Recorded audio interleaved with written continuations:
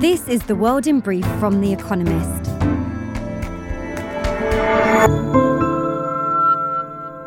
Our top stories.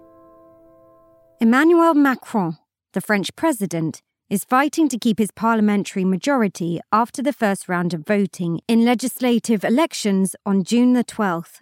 His centrist alliance, Ensemble, came in neck and neck nationally with Jean-Luc Mélenchon's radical left grouping, NUPES. A final runoff vote will be held on June 19th.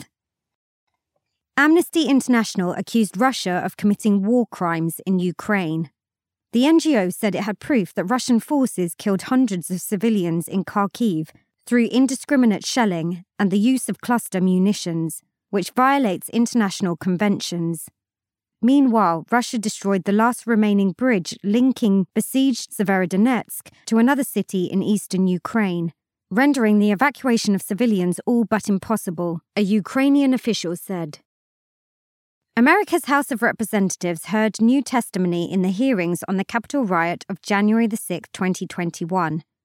In video depositions, former Attorney General William Barr and Bill Stepien, Donald Trump's campaign manager at the time, described how the former president continued to peddle claims of widespread fraud in the 2020 election, despite being warned that they were untrue. Mr. Stepien had pulled out of testifying in person shortly before the hearing because his wife went into labor.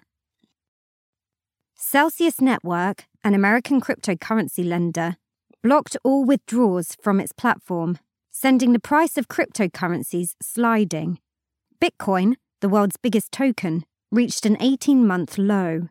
Binance, the biggest crypto exchange, froze withdrawals of the coin. Cryptocurrencies had already suffered a bruising fall last month. The owner of Wikipedia lodged an appeal against a Russian court after it was fined for refusing to remove material related to Russia's invasion of Ukraine. The Wikimedia Foundation was fined 5 million rubles or $87,000 over Russian-language articles that the Kremlin claims constituted, quote, disinformation under a new law enacted in March.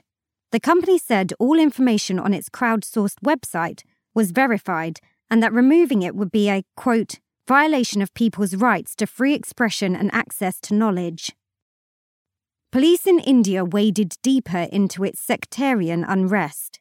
Last week, Indian Muslims started protesting against derogatory remarks about the Prophet Muhammad made by representatives of the ruling Bharatiya Janata Party after foreign governments complained. Police killed 2 teenagers during clashes on Friday. At the weekend, the BJP-led state of Uttar Pradesh demolished the homes of Muslims alleged to have organised the demonstrations. Ireland's Foreign Minister, Simon Coveney, attacked the British government's plan to publish draft legislation on Monday that would give it the power to change the Northern Ireland Protocol, part of the Brexit Treaty. He told his British counterpart, Liz Truss, that it would be, quote, deeply damaging to relationships on these islands and between the UK and EU. Fact of the day, 47%.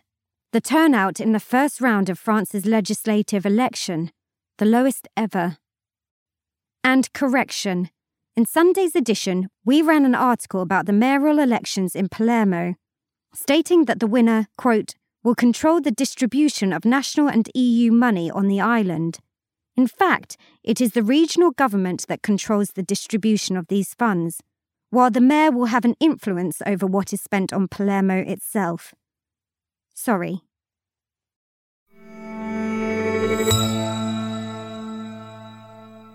And now, here's a deeper look at the day ahead. Macron mollifies Eastern Europe. Emmanuel Macron will leave his electoral worries at home today. A tight first-round parliamentary vote on Sunday suggested that the French president's alliance, Ensemble, may lose its majority in the runoff on June 19th.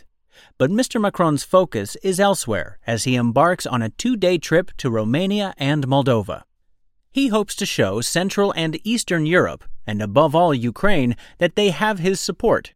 The president's recent comments about the need not to, quote, humiliate Russia have raised doubts about his intentions in the region. He will visit the 500 French troops participating in a NATO operation in Romania, hoping to remind the region that his country is contributing to its defense. Mr. Macron's aides have tried to make it clear that, quote, France wants Ukraine to win the war. A presidential visit to the country soon, which is a possibility, would make that point clearer still.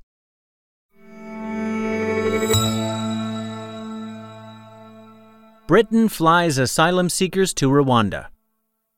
In April, Britain struck a deal with Rwanda to send asylum seekers on a one-way trip to the African country without hearing their claims. Today, a plane carrying the first of them will leave Britain. Rwanda will decide whether to grant them asylum. Britain's Home Office claims this will drive people smugglers out of business by deterring migrants from crossing the English Channel in dangerous boats. More than 28,000 people made the trip last year. At least 44 disappeared, probably drowned. But refugees could be unsafe in Rwanda, which is poor and authoritarian. Critics say the policy is inhumane and illegal. They wanted flights grounded until a review in July, but on Monday, a last-ditch attempt to stop the departure failed. Other countries may soon follow Britain's lead. The refugee system could become one in which rich countries buy their way out of responsibility.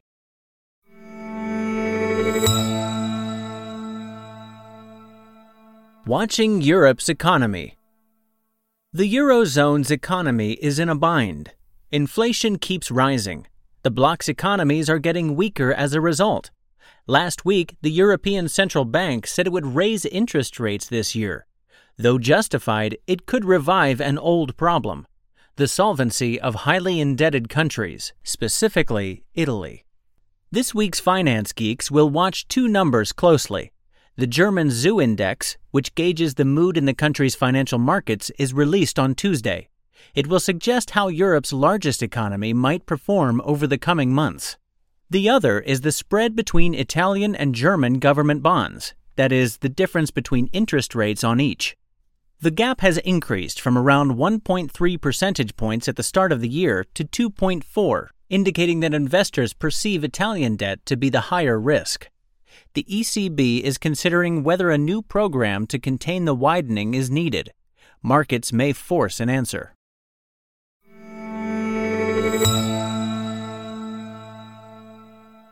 Southern Baptists and sexual abuse. On Tuesday, the Southern Baptist Convention begins its annual meeting in Anaheim, California, in crisis. For years, America's biggest Protestant denomination faced down allegations that sexual abuse was rife within its congregations.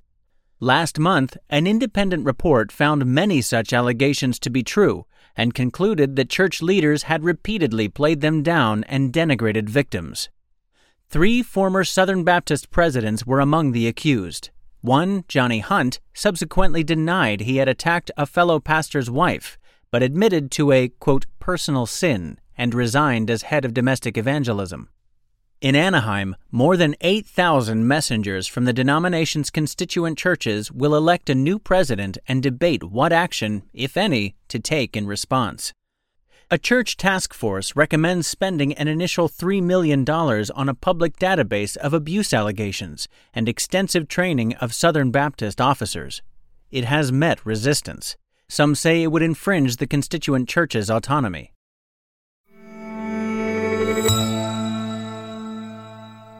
The Art of Representation. Sir Thomas Brock, a sculptor, knew Queen Victoria's face well. His profile of the monarch appeared on coins. His marble cast of her likeness stands outside Buckingham Palace. A second marble statue, presented to the city of Birmingham in 1901, will be reborn on Tuesday. Today, that likeness, recast in bronze in 1951, stands in its main square. Hugh Locke, a Guyanese-British artist, was commissioned to rework it temporarily in anticipation of the Commonwealth Games, which Birmingham will host this summer. Mr. Locke has constructed a ship around the Queen, adding 5 smaller busts of her clad in gold helmets. The new work, titled Foreign Exchange, is a reminder of the monarch's colonial legacy and links the people of Birmingham with Commonwealth countries. For 2 decades, Mr. Locke has explored methods of updating historical monuments. His statue dressing is one solution to Britain's fraught debate about whom statues should commemorate in the 21st century.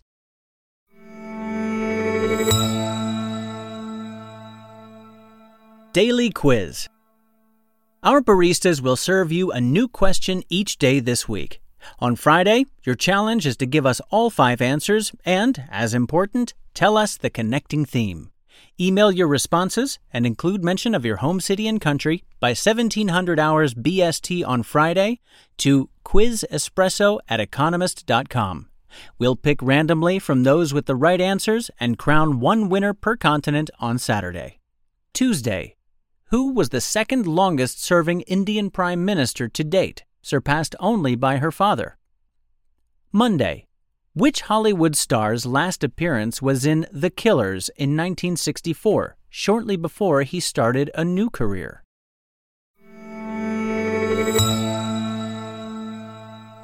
Finally, here's the quote of the day from Harry Turtledove, who was born on this day in 1949. Fiction has to be plausible. All history has to do is happen. That's The World in Brief from The Economist, available 3 times every day of the week.